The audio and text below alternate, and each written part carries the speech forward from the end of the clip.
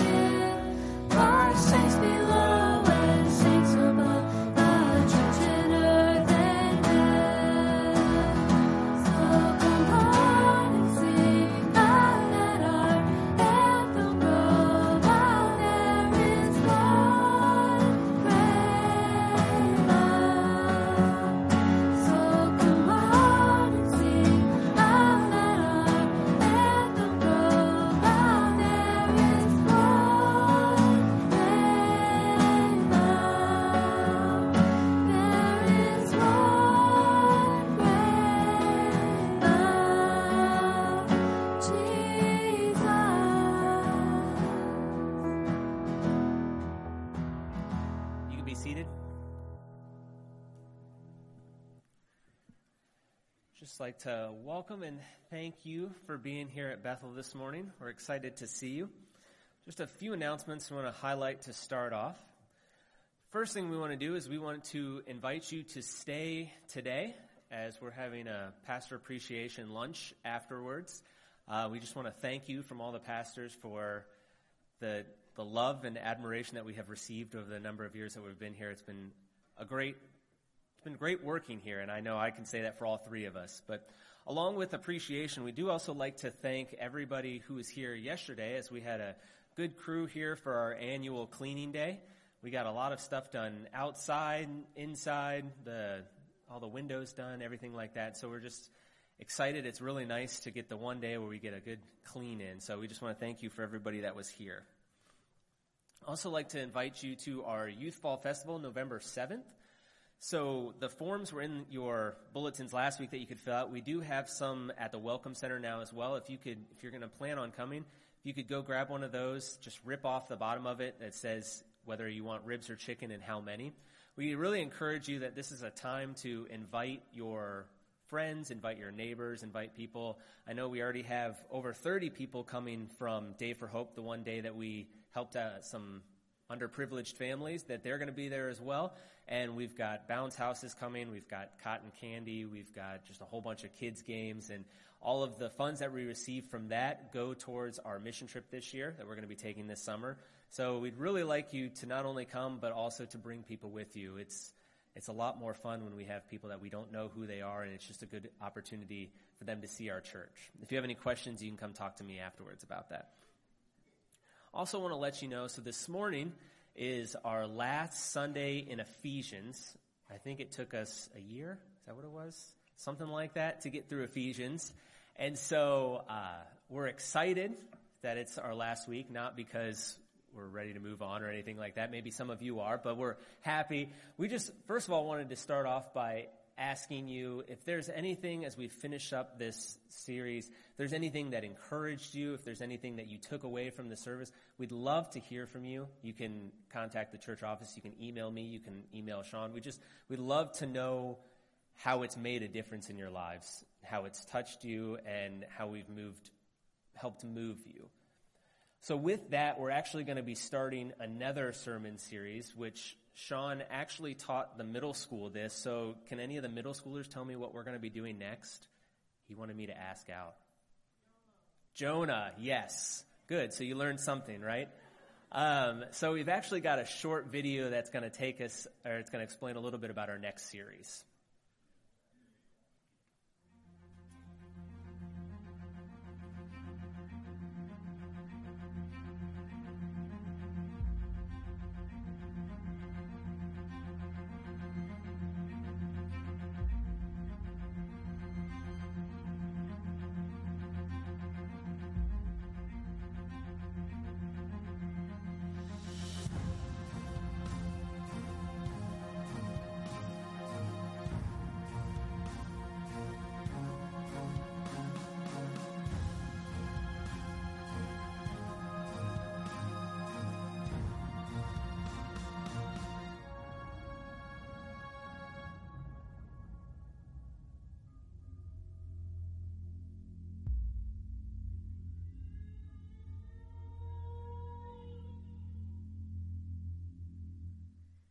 So I am excited to be preaching through the book of Jonah next. And so next Sunday when you come back, the middle schoolers didn't know it, that they were getting a preview of the next sermon series until the very end, until we had finished. And I said, guess what? You guys have to keep this a secret for a few Sundays until we announce it to the church. So I'm glad that some of them remembered what it was.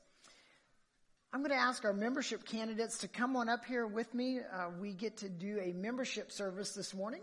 And I'm always excited to do these kinds of services because we do place high emphasis here at Bethel on membership. We believe that it's a biblical practice to have church membership and all that entails. And so we go through a class with these folks and kind of go through what membership means, what Bethel is about. And these three have chosen to follow all the way through that process and have wanted to become members here at Bethel this morning. So let me introduce them to you if you don't know these three folks.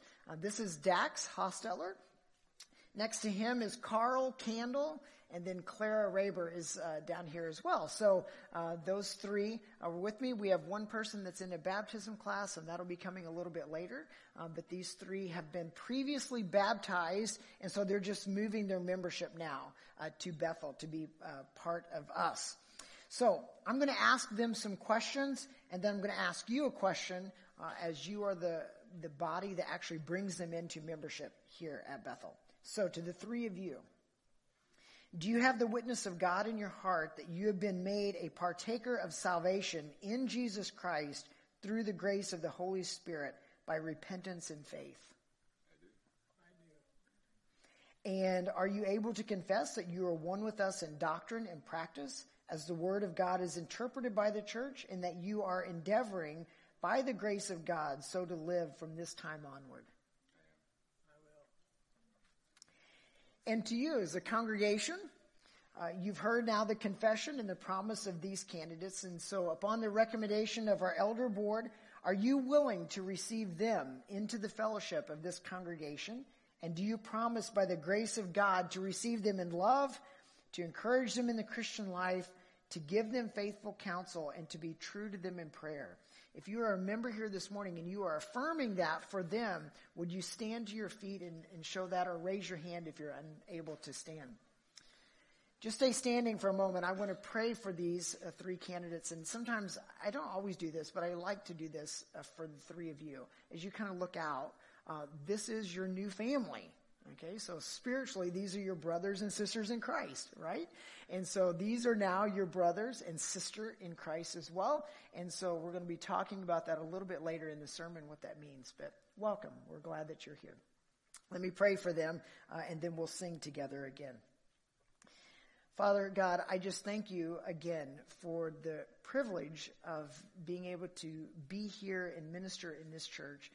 And what a blessing it is that you continue to bring faithful men and women to us to join here and to carry on the work that was started way before us, work that we're just simply carrying on to the next generation. And long after us, the church will continue. And so while it isn't dependent upon us, you certainly have called us to contribute our gifts and our talents to the church. And so I pray for these three as they contribute the gifts that you've given them here at Bethel. I pray that they would be a great blessing to us, and in return, we could be a blessing to them as we come alongside and encourage and love and train and disciple, and that together we would go out and make an impact on Sarasota and on our world. And so thank you again for these three. I pray your blessings on Dax, Carl, and Clara, each one. It's in Jesus' name that I pray. Amen. Stay standing while we sing. God bless you. We'll catch you at lunch.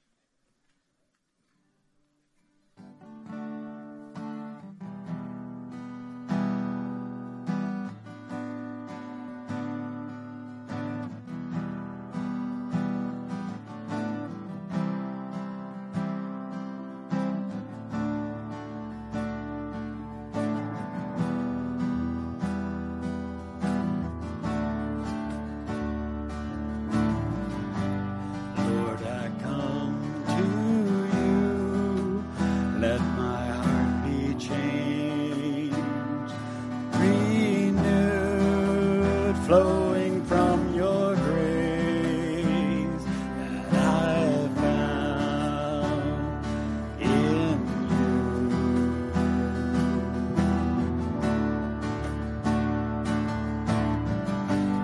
Lord, I come to know the weaknesses I see in me will be stripped away.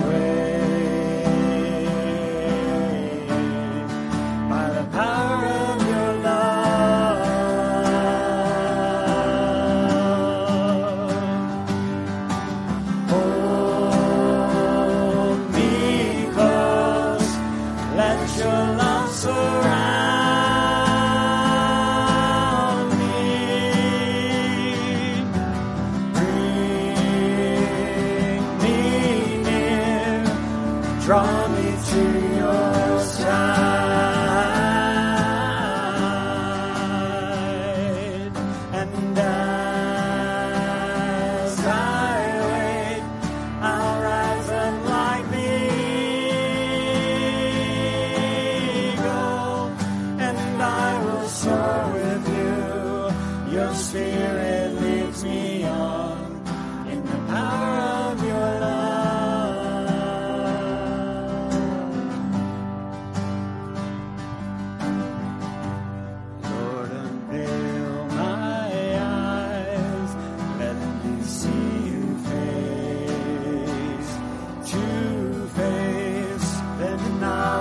Of your love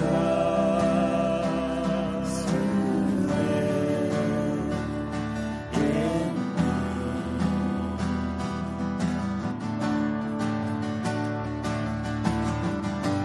Lord, renew my mind as your will unfolds in my life, living every day.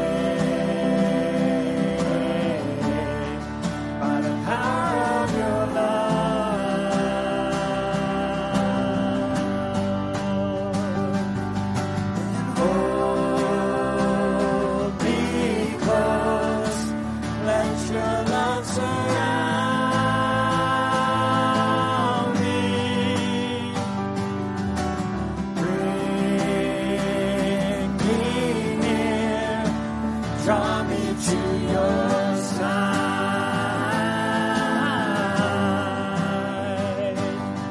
And as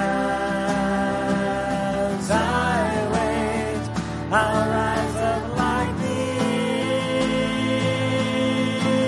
eagle, and I will soar with you.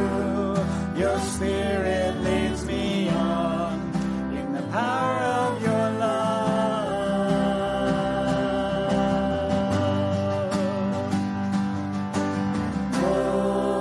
Hold me close, let your love surround me. Bring me near, draw me to your side.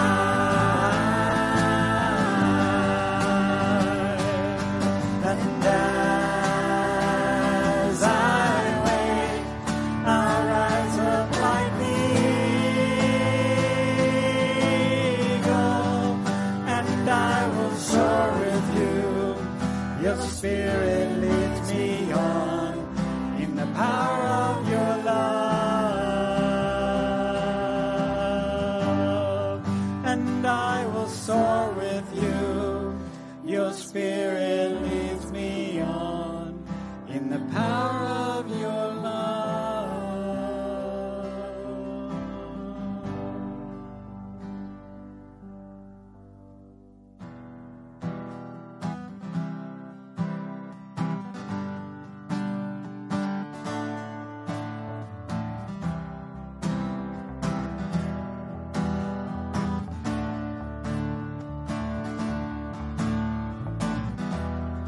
Nothing can separate, even if I ran away.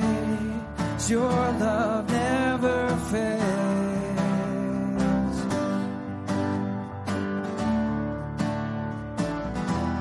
I know I still make mistakes, but you have new mercies for me every day. 'Cause your love never fails.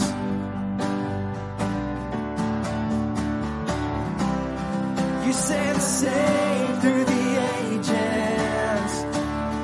Your love never changes.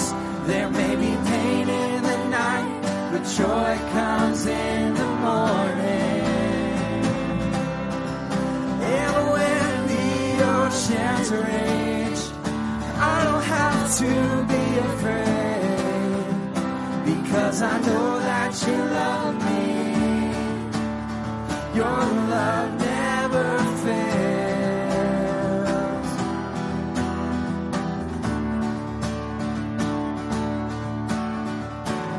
The wind is strong and the water's deep. I'm not alone here in these open seas, 'cause your love never fails.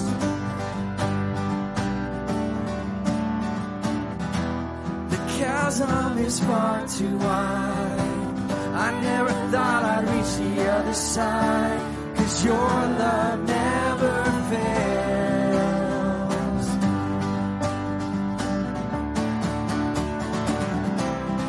You stay the same through the ages, and your love never changes.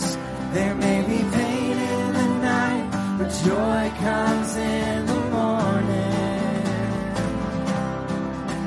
And when the oceans rage, I don't have to be afraid, because I know that you love me.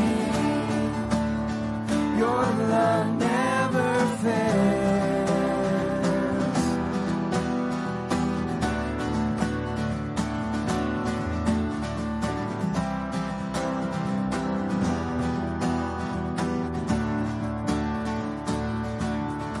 You make all things work together for my good.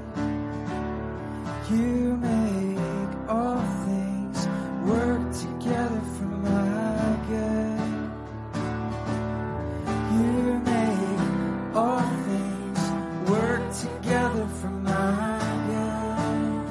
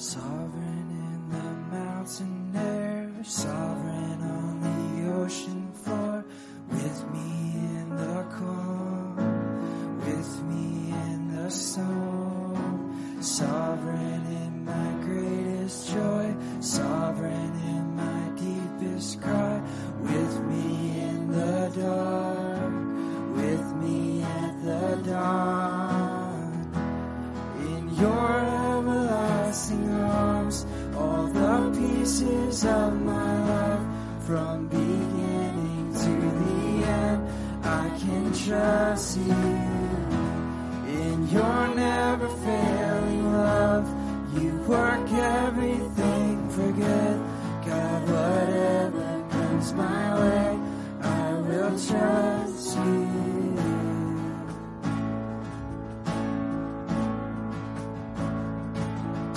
Sovereign in the mountain there, sovereign on the ocean floor, with me in the calm, with me in the storm, sovereign in my greatest joy, sovereign in my deepest cry, with me in the dark, with me at the dawn, in your everlasting arms, all the pieces of my life, from beginning to the end, I can trust you.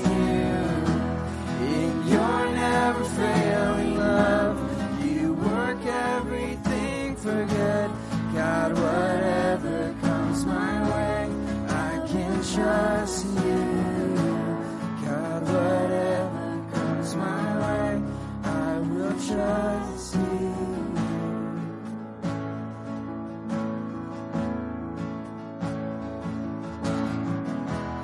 All my hopes, all I need, held in your hands. All my life, all of me, held in your hands. All my fears, all my dreams, held in your hands.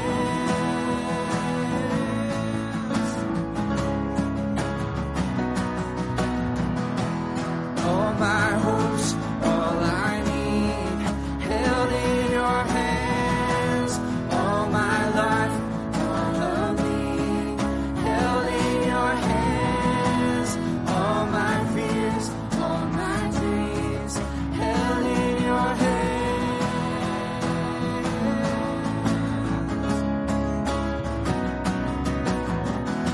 In your everlasting arms, all the pieces of my life, from beginning to the end, I can trust you.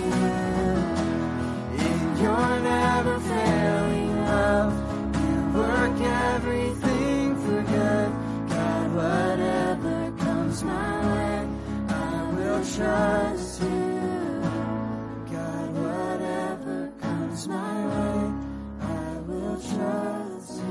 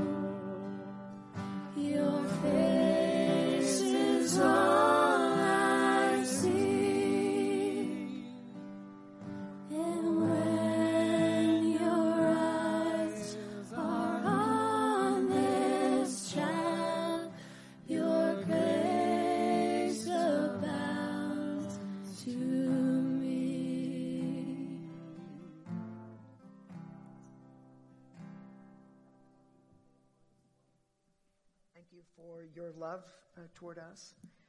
Thank you for your kindness toward us. You are beautiful, and your face is all we seek. And this morning, as we dive into the end of your letter to the Ephesians and to us, I pray that you would help us to, again, remember our first love, this love that's due to you and this love that's incorruptible, but a love that can be pushed aside and can often be forgotten.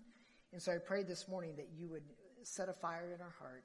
Help us to once again love you with a passion that burns strong, a zeal that's there, that desires for others to see you and for others to know you and have a relationship with you.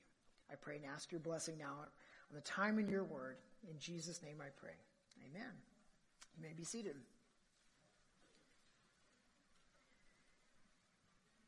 If you have your Bibles, turn with me to the very end of Ephesians chapter 6, the very end of this book. In my Bible, right above the verses we're going to be reading, it says, final greetings. If you have in front of you your bulletin or the message notes, you're going to notice that I've titled today's sermon, How to Kill a Church.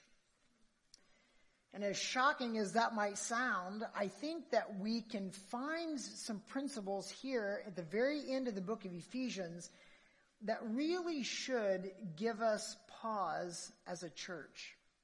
A pause long enough to at least say, well, I don't want to kill a church, so what am I supposed to do, right? What does that look like? And let me just say from the beginning, I don't think any Christian, any authentic Christian sets out to intentionally kill a church.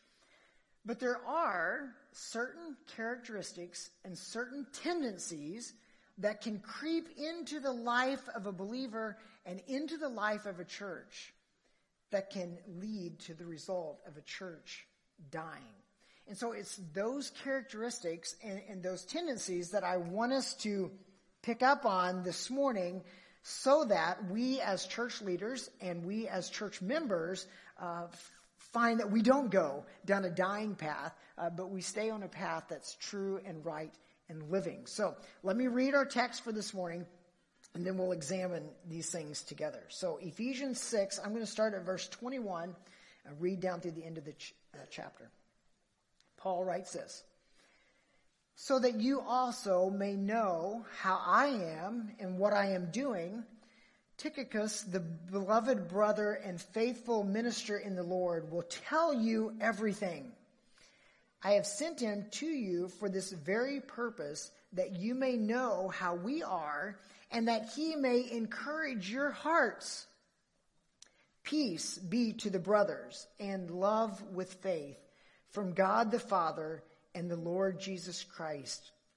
Grace be with all who love our Lord Jesus Christ with love incorruptible.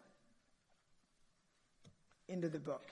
Now, as you were following along as I read that, maybe you said to yourself, well, I didn't see a single thing in there about killing a church. And you shouldn't have. God wouldn't write words to us about how to do such a thing. He wouldn't give us those kinds of instructions. But it's our neglect of what he tells us to do that leads or could lead to the death of a church. Here's some things that I think are important for us to remember as we come to the end of this book of Ephesians. Ephesians was written somewhere around AD 60 to 62.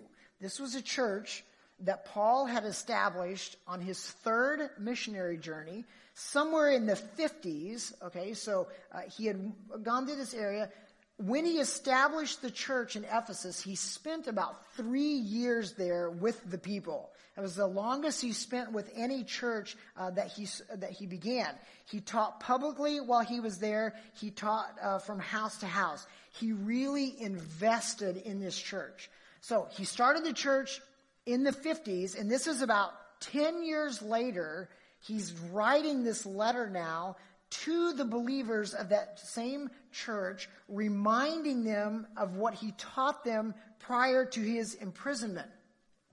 In addition to this letter that he's written directly to them, He's also written 2 letters to Timothy, who was appointed to go to Ephesus and to establish leadership at Ephesus and provide pastoral oversight at Ephesus. So not only has he written directly to them, he's written to his young protege Timothy, who has gone to this church with Paul's instructions. Okay, so we get this rare privilege in Scripture of seeing a church being established, and then we get to peer into the church 10 years later and see kind of what's happening as Paul writes this letter to the church. We get to see where they're doing well or maybe where they're struggling a bit. What are the issues that have popped up over this 10-year period?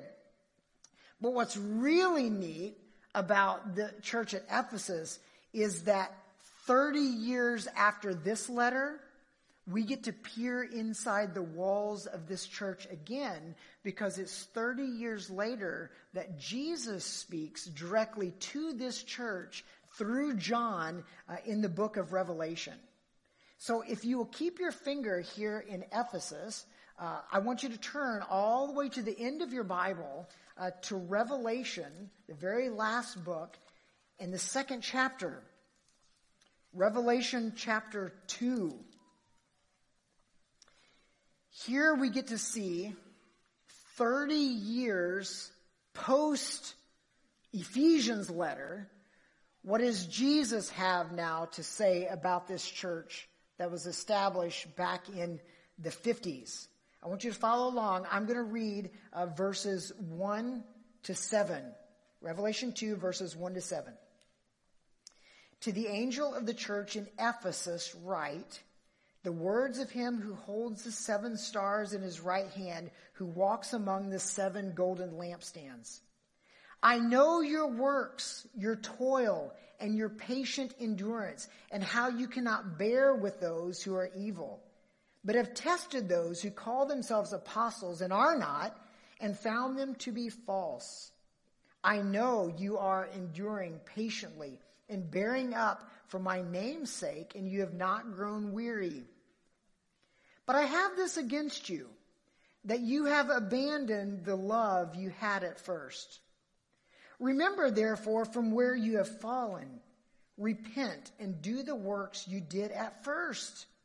If not, I will come to you and remove your lampstand from its place unless you repent. Yet this you have. You hate the work of the Nicolaitans, which I also hate. He who has an ear, let him hear what the Spirit says to the churches. To the one who conquers, I will grant to eat of the tree of life, which is in the paradise of God. By the time Revelation 2 is written, Jesus is probably speaking to 2nd or maybe even 3rd generation believers. Okay, so from the book of Ephesians that we see, probably still 1st generation believers, to the book of Revelation, 2nd or 3rd generation believers, something has changed. Something has changed from when Paul established it and then wrote the letter to when Jesus comes back and addresses them again. It's that change that I want us to see and to understand so that that change doesn't happen to us. Okay? So let's figure this thing out so we don't make the same mistakes. Okay? So, how to kill a church. Go back to the book of Ephesians. You had your finger there. Flip back. How to kill a church. Bullet point number 1. If you want to kill a church, don't prize others.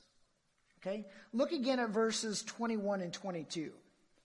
Look how Paul speaks to this church. He says, again, let me read, so that you may know how I am and what I'm doing. Tychicus, the beloved brother, a faithful minister in the Lord, he will tell you everything. I've sent him to you for this very purpose, that you may know how we are and that he may encourage your hearts. Remember, Paul is in prison when he's writing this letter of Ephesians. Very likely, he's chained to a Roman guard. We talked about that the last time we were together. And no doubt, the news of his imprisonment in Rome has made its way back to the city of Ephesus and has discouraged the believers there. It saddened them. Remember, they were once pagans. They were unbelievers. And this Paul was the one who came to them with the gospel of Jesus Christ. And they believed in this wonderful grace and love of Jesus. And they were all excited. And now they find out that their human hero of the faith, this apostle Paul, is in chains. He's bound up in Rome. He's been arrested. And to them, that would feel like a setback.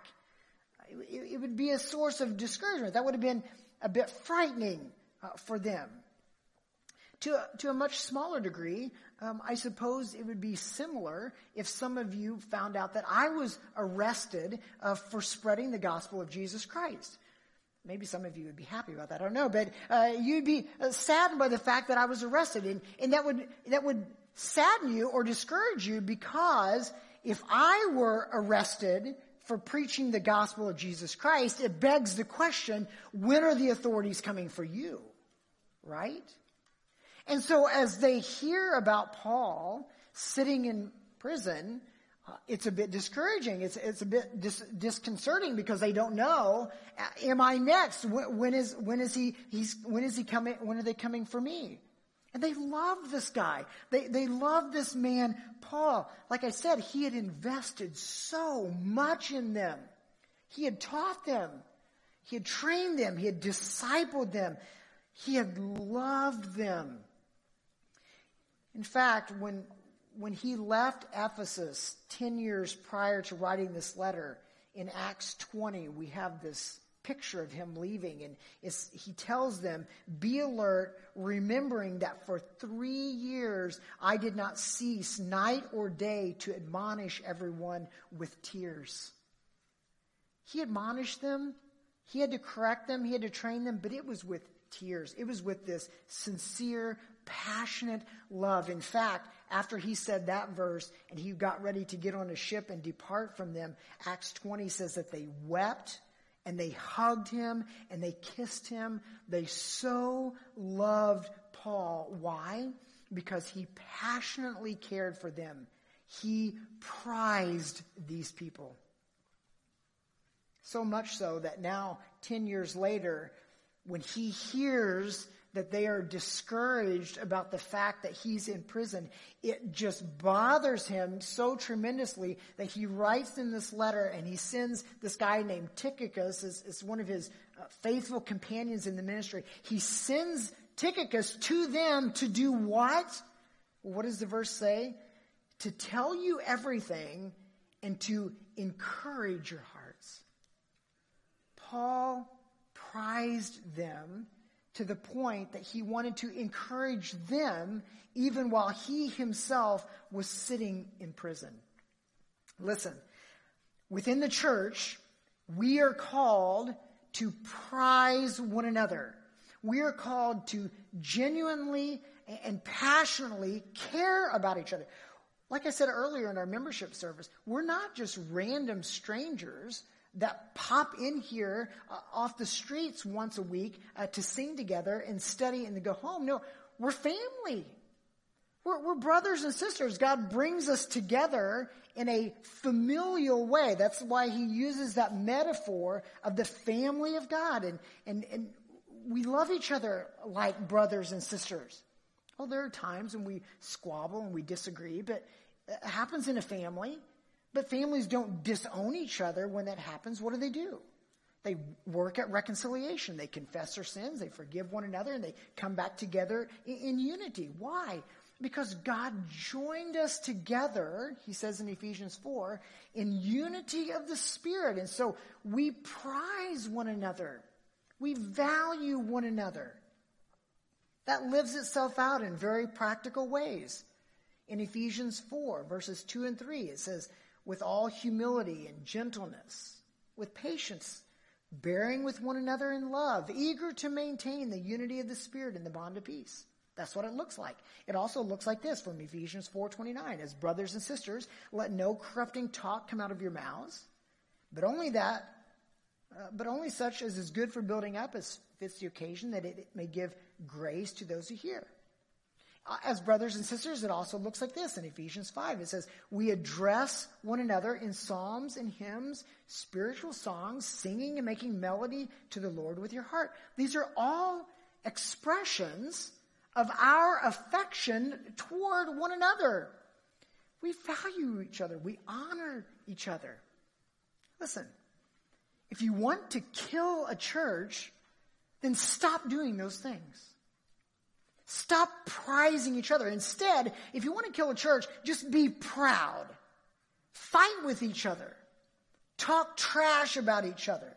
Stop singing and start fighting. If you want to cause a church to wither and die, then start bickering and infighting. Start attacking those within. Become so inwardly focused that all you see are your brothers and sisters' warts, and when you see them, you attack them with vengeance. If you want to kill a church, stop prizing each other. How did the Ephesians do in this category? Well, back in that Revelation 2 passage, Jesus said, I know your works, your toil, and your patient endurance. I think they did okay with this one, actually. I do think that they loved each other. This doesn't seem to be a major problem. They're doing the works. It says that they're toiling together. Remember, Jesus is addressing a church. They're toiling together. Revelation, Jesus says they are patiently enduring with one another. That was verse 3. You're patiently enduring. You've not grown weary. I think they loved each other. I do think that they prized each other. And notice from that Revelation passage, there's a lot of activity going on in the church. 30 years later, when this is written, the doors are open, they're busy, they're working, they're toiling. Maybe they had a lot of programs they were doing together. They had Sunday school classes, maybe they were doing Wednesday night Bible studies. The children's department was doing well. The electric guitarist was amazing. They're doing good things. All of that seemed to be a top-notch, and apparently in all of that busyness and in all of that activity, they did prize each other.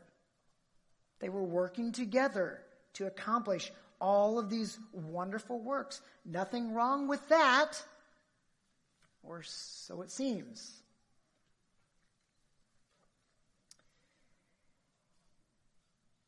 How to kill a church. Number 2. Don't protect truth. Look again at Ephesians 6 and verse 23. Paul says, peace be to the brothers and love with faith from God the Father and the Lord Jesus Christ.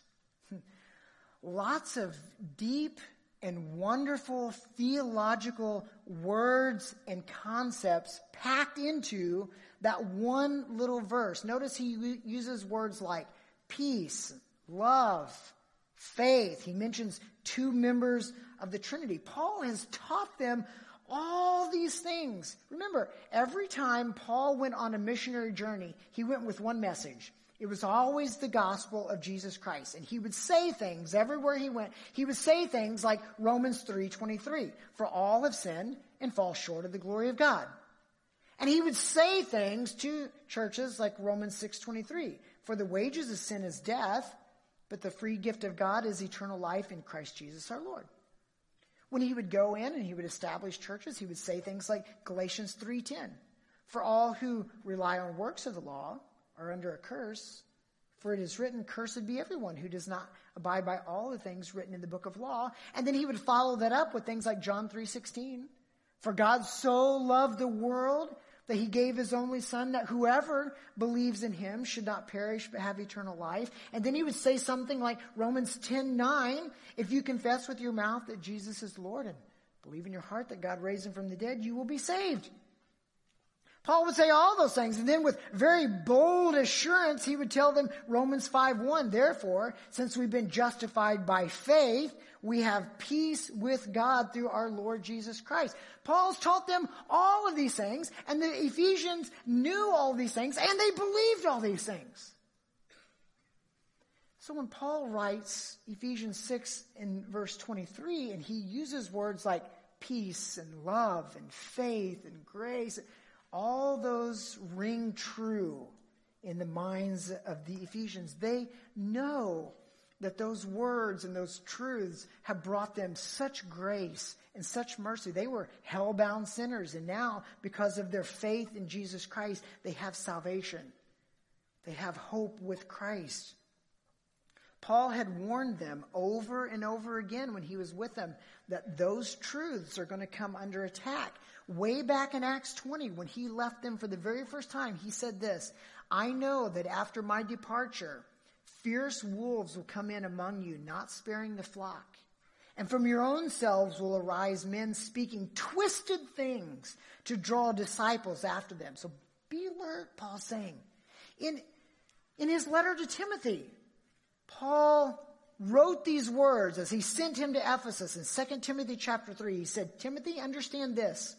In the last days there will come times of difficulty, for people will be lovers of self, lovers of money, proud, arrogant, abusive, disobedient to their parents, ungrateful, unholy, heartless, unappeasable, slanderous, without self-control, brutal, not loving good, treacherous, reckless, swollen with conceit, lovers of pleasure rather than lovers of God, having the appearance of godliness, but denying its power. And what was his solution that he gave to Timothy to carry to the church of Ephesus? In 2 Timothy chapter 4, he says, preach the word. Preach the word, Timothy. Be ready in season and out of season. Reprove, rebuke, and exhort with complete patience and teaching. For the time is coming when people will not endure sound teaching, but having itching ears, they will accumulate for themselves teachers to suit their own passions, and will turn away from listening to the truth and wander off into myths. Paul warned them it was coming. He encouraged them with his letter to the Ephesians. Now, 30 years later, in the book of Revelation, how is this church doing with protecting the truth? Well, in Revelation chapter 2, we read this. Jesus says, I know how you cannot bear with those who are evil, but you've tested those who call themselves apostles and are not, and you found them to be false. Further down in Revelation 2, the letter from Jesus to Ephesus, Jesus says, yet you have this. You hate the work of the Nicolaitans, which I also hate. How is the Ephesian church doing in their task to protect the truth? Apparently very well. Apparently this church was a powerhouse for protecting the truth, because Jesus commends them twice in his letter and says, you guys did great. This church at Ephesus didn't let anything slip through that was false. They tested everything. Every speaker that came to their church, they tested him. Every curriculum that they brought in for their Sunday school classes, they read it and they tested it. Every book that went into their library, they tested it. Every video that they were going to show on Right Now Media, they tested it. They knew that it was solid. Everything that came in and out of this church in Ephesus was gone through with a fine-tooth comb, and nothing came in that didn't align with the apostolic message of Jesus Christ. How are they doing? A-okay. But if you want to kill a church, then don't protect the truth. If you want to kill a church, then don't pay any attention to those things. And eventually, Slippery teachers who will tickle the ears of others will slide in, and pretty soon the wolf in sheep's clothing will come in and devour the sheep. Satan, disguised as an angel of light, will slip in, and one by one he'll start picking off the unsuspecting. Paul alluded to this in his letter to Timothy. In 2 Timothy chapter 3, he said, "For among them are those who creep into households, and they capture weak women burdened with sins and led astray by various passions, always learning and never able to arrive at the knowledge of the truth." You want to kill the church? Then stop protecting the truth. Not a problem for the Ephesians. They nailed that one. Holding firm. So they prized others. They protected the truth. That leads to our final bullet point, how to kill a church. Don't prioritize love. Go back to Ephesians 6 and look at the very last verse. Very last verse. Paul writes to this church, "Grace be with all who love our Lord Jesus Christ with love incorruptible." That's it. That's the end. It's interesting to me that Paul frequently uses the word love in the book of Ephesians. He talks about a love for God. He talks about a love for spouse. He talks about love for fellow believers. He talks about love for children. And certainly he talks about love for Christ. It is something he does not want the Ephesians to forget. Don't forget about love. And this love for Christ, he says, is supposed to be an incorruptible and eternal kind of love. And I'm convinced that when he talks about love here, the very end of his book, he's talking about a very holistic understanding of love. This isn't just a love that looks back and says, here's what Jesus did for me on the cross, although certainly it includes that. But the kind of love that Paul has in mind has a particular zeal. It has a certain passion. It's a love that is used as a controlling verb that describes and informs the whole of a believer. I want you to think back for a second at the time when you first became a believer. For some of you, you know exactly when that was. For others of you, maybe not an exact day, but think back to when you first became a believer. I remember I was only 12 years old and having this overwhelming desire to get into God's Word and to read God's Word and wanting to tell somebody what I was doing, that I had changed, that I was different. There was this passion, there was this excitement, there was this real joy about my relationship with this Jesus. That's the kind of love that I think Paul is describing here as he's trying to encourage these Ephesian believers. Don't forget to love. Don't forget to love Jesus Christ. And I just wonder, as he wrote this letter to the Ephesians, that he had this nagging feeling that this was going to be a problem.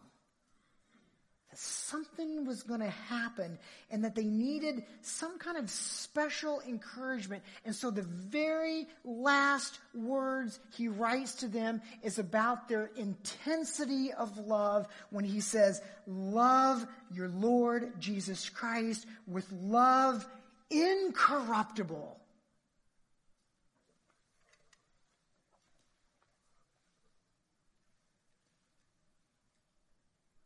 How did this church do? How did they fare with that just 2 or 3 generations later? We'll go back to Revelation 2 and verse 4. And Jesus said, But this I have against you. You've abandoned the love you had at first.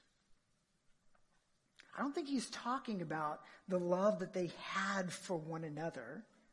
Remember, they're working together. They're cooperating together. They're toiling together. They're battling off false teachers together. I am convinced the love lost is not a love that they have for each other. The love lost is the passionate love that they once had for Jesus. The love that they've lost is that evangelistic fervor that they once shared as the church expanded. The love that they've lost is that overwhelming desire that other people would know about the saving knowledge of Jesus Christ. And the love that they've lost is the love that they once shared in authentic worship and awe as they gathered together as the body of Christ. Do you see what's happening in this church? What Grandma and Grandpa began as a love-motivated, grace-informed, faith-infused zeal for the Lord and passion for the lost has become a social club. A theologically sound social club, to be sure, but a social club. No longer in love. Love gave way to lifelessness. Passion gave way to programs. Delight gave way to duty. Treasure gave way to task. Excitement gave way to existence. Obsession gave way to obligation. Tribute gave way to tradition. Charge gave way to chores. Relationship gave way to rote. Fervor gave way to functions. Commitment gave way to committees. And praise gave way to prayerlessness. This church did what Paul feared. They fell out of love with Jesus.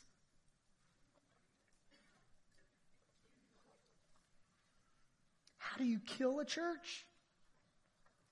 By not prioritizing love. You can do all the right things, but without the right relationship.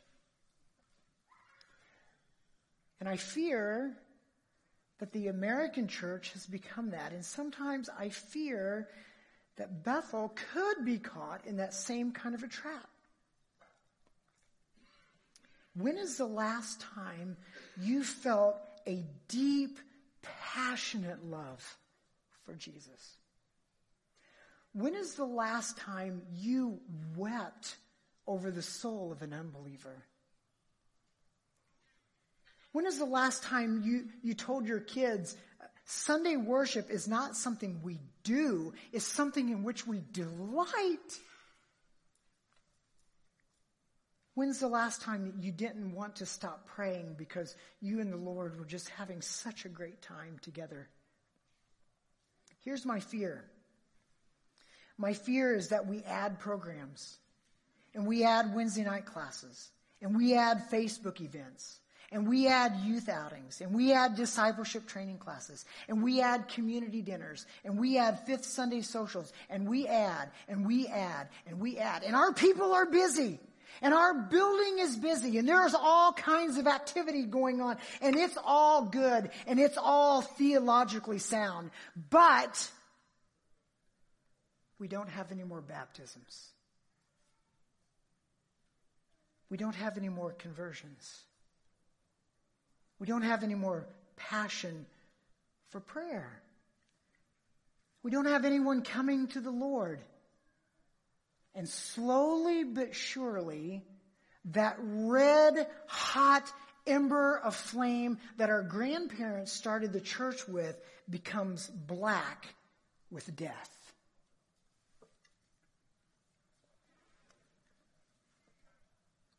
Is there a cure for something like that? Can that be changed, or is that just the inevitable?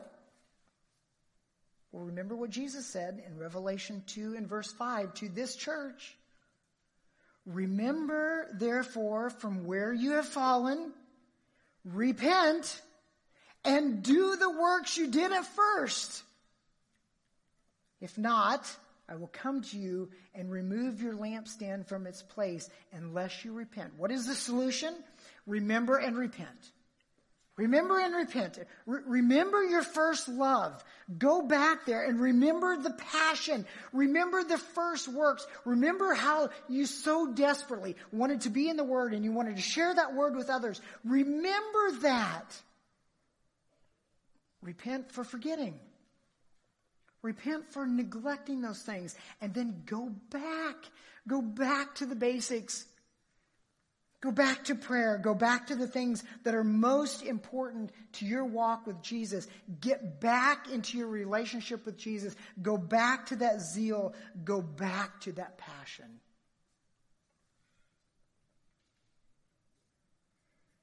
That verse, if you notice, came with a warning. It says if a church doesn't repent, remember what he said? He said, if you don't do these things, I will come to you and remove your lampstand from its place. If you want to kill a church, 3 things that you can do. Don't prize others, don't protect truth, and don't prioritize love. Ephesus got 2 out of the 3, but the one that they missed cost them their very existence. Ancient Ephesus was destroyed in AD 263 and again in AD 614, this time never to be rebuilt. Do you know that a church has not existed in ancient Ephesus for over 1,400 years? Their lampstand was removed. Why? Because they lost their first love.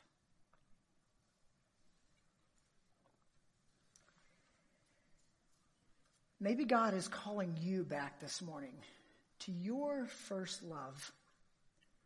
Maybe you've started to grow cold. If you're honest with yourself, maybe you don't quite have that passion and that zeal that you once had. Won't you repent this morning? Won't you return to the works you did at first? Maybe our church is growing cold. Maybe we have a love for one another, and maybe we do a really good job of keeping all the bad guys out, and we're theologically astute. But maybe we're not in love with the Savior like we once were. If that's the case, then we are called to repent. And look at all the stuff we do and say, does it even matter if we're not in love with Jesus Christ? I want you to stand with me this morning, and I just want to lead us in a time of confession, perhaps, and repentance. If that's you, as I'm praying, you can just be praying on your own. If you are in that category where you say, I don't even know the last time I've talked about my faith with somebody else, repent. Return to Christ. I don't even know the last time I prayed or spent time and felt that zeal. Repent and return. Our lampstand hasn't been removed yet. All right? So let's keep that first love that we had. Let's pray together. God, we certainly don't want to kill a church. We certainly don't want to kill this church. We want to prize others. We want to protect the truth. We certainly want to stay in love with you. Father, if there's anyone here this morning who says, I'm doing the works, I'm doing the things, I'm on the committees, I'm doing this stuff, I don't have the passion. Father, I pray that you would bring a real conviction in that heart. I pray that there would be repentance. There'd be a turning back to the works that were done at first. I just pray that in our hearts you would fan into flame this zeal, this overwhelming love, this passion, this uncontainable joy and excitement that we have. That everywhere we go, we just talk about Jesus. Everything about us just wants to proclaim Jesus and let others know about Jesus. And I just pray that as a church that made up of individuals who love you, that this church would just proclaim Jesus all the time, and that we would see more and more people coming to know you because of our unashamed testimony for what you've done for us. Father, I pray that we would see baptisms like crazy, that we would see conversions like crazy. I pray that our prayer life would just be bolstered and encouraged even more as we see you doing your work, and that we would be known as a church of its first love. Father, I pray for us. I pray that that would never change and never depart, but we need your help. We'll do our part as we dive into our relationship with you. We need your help in continuing to show us how much you love us and care, so that we continue to build on the faith that we began with. Father, I love you. I thank you for this food that we're getting ready to eat, this meal that we're getting ready to share together. And I pray that over lunch today, we would talk about Jesus, and we would talk about our lives together with you, and that we would proclaim to others, even at our table, what you mean to us. And Father, that we would be an encouragement to one another to eat together, fellowship together. But when we leave these doors, that's when the real work begins. And that's where the evangelism begins. Help us to do that today with a renewed passion. I pray all these things in Jesus' name. Amen. God bless you.